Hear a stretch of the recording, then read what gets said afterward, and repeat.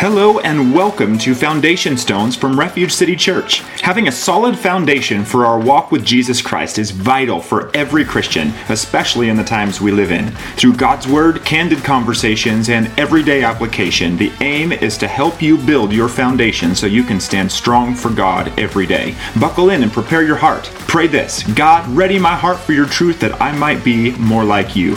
We hope today's episode empowers you to grow in your walk with Jesus. Let's dive in.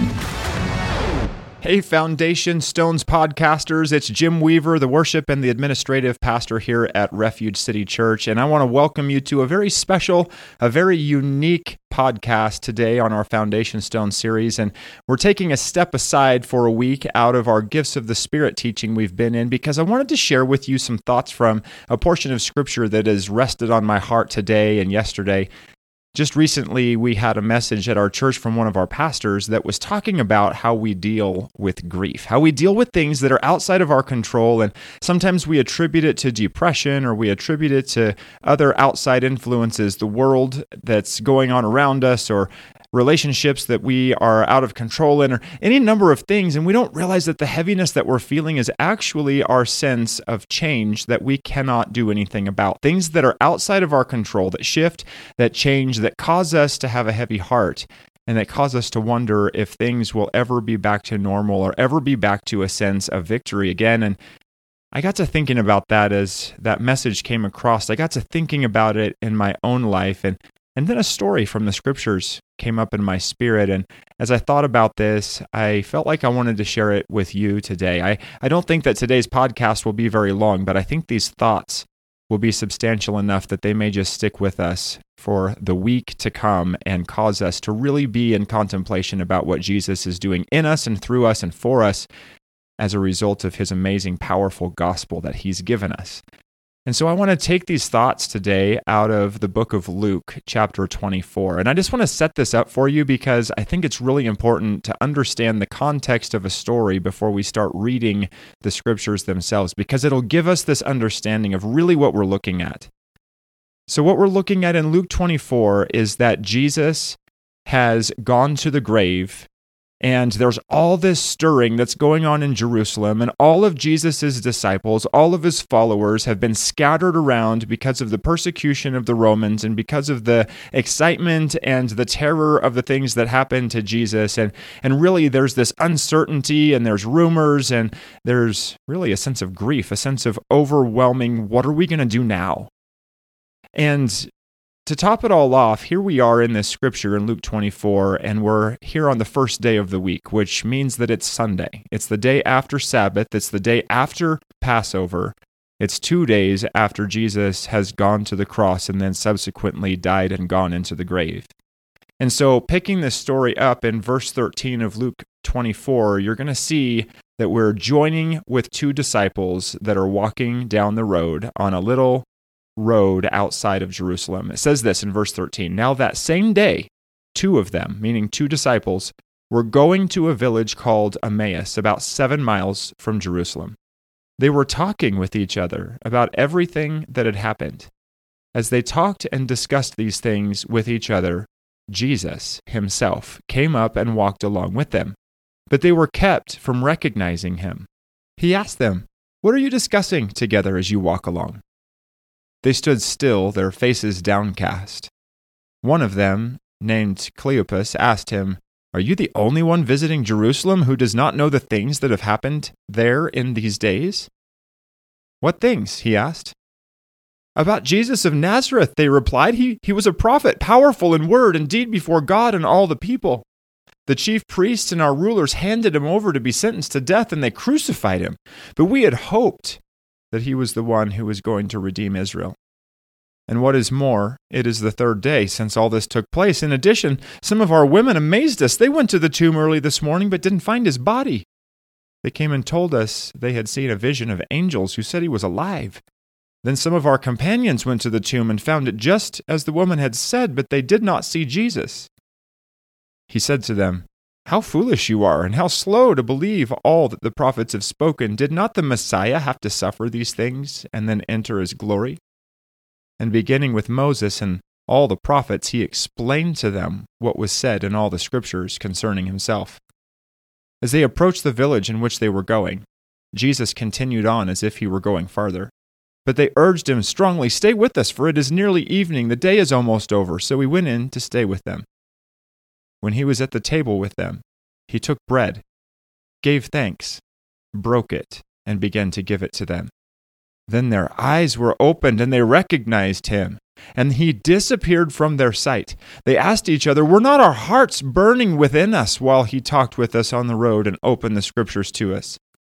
They got up and returned at once to Jerusalem. There they found the 11 and those with them assembled together and saying, "It is true, the Lord is risen and has appeared to Simon." Then the two told what had happened on the way and how Jesus was recognized by them when he broke the bread. What an incredible story. What an amazingly real and raw story. I think it's really amazing that God allows there to be portions of Scripture where we see the real humanity of the people, the characters, the individuals in the Bible that are trying to figure out this faith in Christ thing for themselves just as we do every day. And I got to thinking about, what would I have behaved like? How would I have been thinking? What would I have thought? What would I have felt if I had just seen Jesus, the one that I had hoped would be the answer for all humanity? I just saw him 2 days ago breathe his last breath on the cross. I just heard how they took his body down from the cross and they sealed it behind a Roman seal on a borrowed tomb with a rock in front of it to prevent him from being stolen away. And then to top it all off, I hear rumors that he is no longer there in the tomb, and some people say he's risen from the dead, and I'm confused, and I'm overwhelmed, and I'm frustrated, and I'm just simply grieved and weary and overwhelmed by what I have just experienced. And I put myself in the shoes of those two people walking down the road. What things would I have said? How would I have felt? Everything about what I hoped turned out different than I thought that it would be. And so I'm walking along this road and I'm sharing with my companion my disappointments and my confusion and my fears. And so then all of a sudden, here comes a man. I don't know who he is, and he just comes up alongside and he's listening to my complaints and my worries and my concerns and my confusion, and all of a sudden he starts to teach me about all the things of the Scriptures, and I'm just thinking to myself, if that was me, I'd probably be thinking, who do you think you are? I know all of this stuff. I've heard this stuff before, or maybe I would be amazed, but the point being is that who is this guy? And wow, he's talking about some pretty amazing things, and then it says that these men realized that it was getting late, and they invited this man to come in, and the man pretended that he was going to continue on, but they insisted. I just think it's pretty awesome that they had this desire to host this person who was intriguing them with the Scriptures. I think about what happened when Jesus sat down in these disciples' home and he began to break bread. When would have been the last time that disciples saw him breaking bread? Maybe these particular disciples saw him break bread on the hillside when he fed the 5,000, or maybe these disciples were nearby or had heard stories of how Jesus had broken the bread in the upper room before he had gone to the cross. In whatever case, all of a sudden, when he broke bread, they realized who he was, and then he vanished from their sight, and all of a sudden the revelation hit their heart. What an incredible moment that must have been, because they realized who he was. Think about the encounters that the disciples and the believers had with Jesus as he had come up out of the grave. I think about Mary just a few short hours before. She had been in the garden and she saw a man who looked like the gardener. Why did she think he looked like the gardener? Most likely it was because he was wearing linen clothes. Gardeners wore linen clothes that closely resembled the clothing of a priest. Jesus actually told her, "Don't cling to me, I have not yet ascended to the Father." What did that mean? It meant that Jesus had not yet come before the mercy seat with the blood of the sacrifice that he was to bring as the great high priest. He looked like the gardener, but it was because he was dressed as a priest. He was ready to walk into the Holy of Holies. It says he had not yet ascended to his Father. Why was he going there? Because he had just risen from the dead, and he needed to take the sacrificial blood that only he could offer on the mercy seat as that final act. And so he couldn't be touched by a human yet. And so he told Mary, don't touch me, don't cling to me yet. And the reason that I think about the fact that Jesus talked to Mary and told her not to cling to him yet was because in just a few short hours, he actually was walking down the road with two disciples.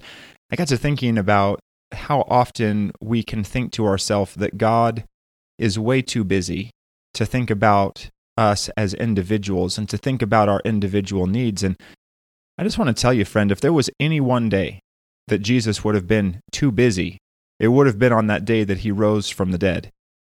You see, he rose from the dead and he needed to go back into the mercy seat. He rose from the dead, and it would make sense that he would need to appear before all these different kinds of people to create some faith that the resurrection had taken place. And yet, where do we find Jesus? We find Jesus stopping for Mary. And we see Jesus going for a walk with some disciples. Now, I understand Jesus has come out of the grave and he's in that glorified state, but we also know that he was still in a physical body because later he told Thomas to touch his hands and his side to confirm that he really was a real person that had risen from the grave. And so you would think that he would have had some larger priorities than to appear individually to his disciples. And yet he did. He took the time not only to appear to the two disciples that were on the road to Emmaus, but he actually walked with them and he taught them. He spoke to them about the scriptures. He took the time to actually be convinced to go into their house and to break bread. And I got to thinking about how special it must have been to those two disciples to know that Jesus took the time out of his resurrection day to spend time with them. And so these disciples who were riddled with grief and who were overwhelmed with the circumstances of the day had the very presence of the Son of God walking with them on their road of grief and on their road of confusion. And I love what they said in verse 32, where they asked each other, were not our hearts burning within us while he talked with us on the road and opened the scriptures to us?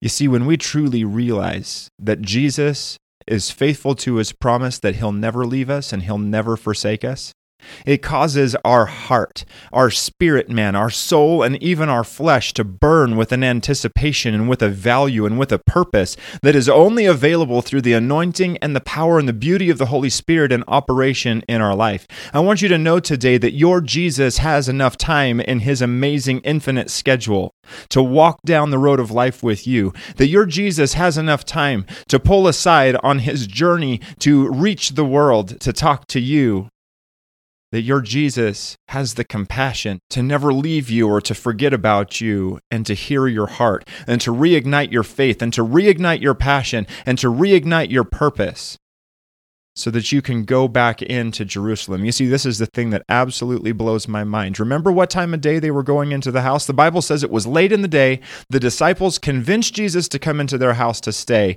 And as soon as the disciples saw Jesus break the bread, their eyes of revelation were open. Jesus vanished from their sight. What was the first thing they did? They didn't go to bed. They didn't sit around the fire and discuss what happened. The Bible says that they immediately returned to Jerusalem. It was dusk. And all of a sudden, they decided to take a 7-mile return journey to Jerusalem to tell everybody else that the rumors that they had heard of the resurrection of Jesus Christ were true. And I want you to know today, in the same way that when Jesus pulls aside to speak into your life, that it will cause you to want to share the gospel, the good news with somebody else. And it won't matter if it's dusk, and it won't matter if it's a 7-mile one-way journey. You're going to go tell somebody and give somebody else the hope that Jesus has given you. And so today, if you're walking in grief, if you're walking in disappointment, if you're walking in confusion, my encouragement to you is this: Jesus is walking with you on your path, even if it's a lonely one.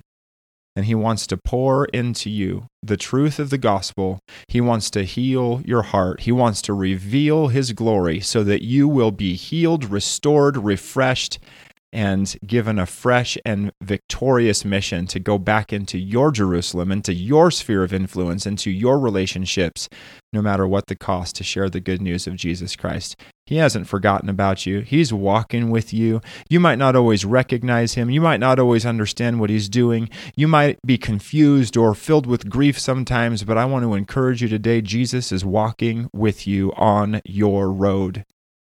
And so I want to pray with you today that God would open your eyes to be able to see the things that he's doing in you, to show you the things he wants to do through you, and to help you to overcome the grief and the doubt and the fears and the confusion that you may be facing in this season of your life. And so can I pray with you? Can I encourage you today just to bow your head and close your eyes with me if you're able, and we're going to pray that God would reveal his glory and help you to see that he is on the road with you. So Father, right now in the name of Jesus, I thank you for our podcasters out there. I thank you for this Foundation Stones family. I thank you that this foundation stone today is that Jesus will never leave us and you'll never forget about us. And so God, I pray that you would give us hope, that you would give us direction, that you would ignite our hearts, that you would cause our hearts to burn within us as we realize that you're really not far away from us at all. You're right here. I pray you would demolish and destroy the lies of Satan that would say that you are distant and you've forgotten about us, because according to Scripture, you have not. You have risen from the dead. You are victorious, and because of that, you've given us eternal life and victory ourselves. So God bless my friends today. Defeat depression, defeat grief, defeat doubt and confusion, and fill us instead with joy and faith, believing. Give us endurance and perseverance for the days to come. In Jesus' name, amen. Thank you for joining me today for this special abbreviated episode of Foundation Stones. I hope it was a blessing to you, and we'll get right back to our series on the gifts of the Spirit soon. I love you, and I'll talk to you soon. We hope you enjoyed today's podcast. Join us next time for another deep dive into the foundation stones of our faith in Jesus Christ. For more information about Refuge City Church, or to join our giving team to keep the gospel of Jesus Christ moving forward and making resources like this podcast available into the future, visit refugecity.church.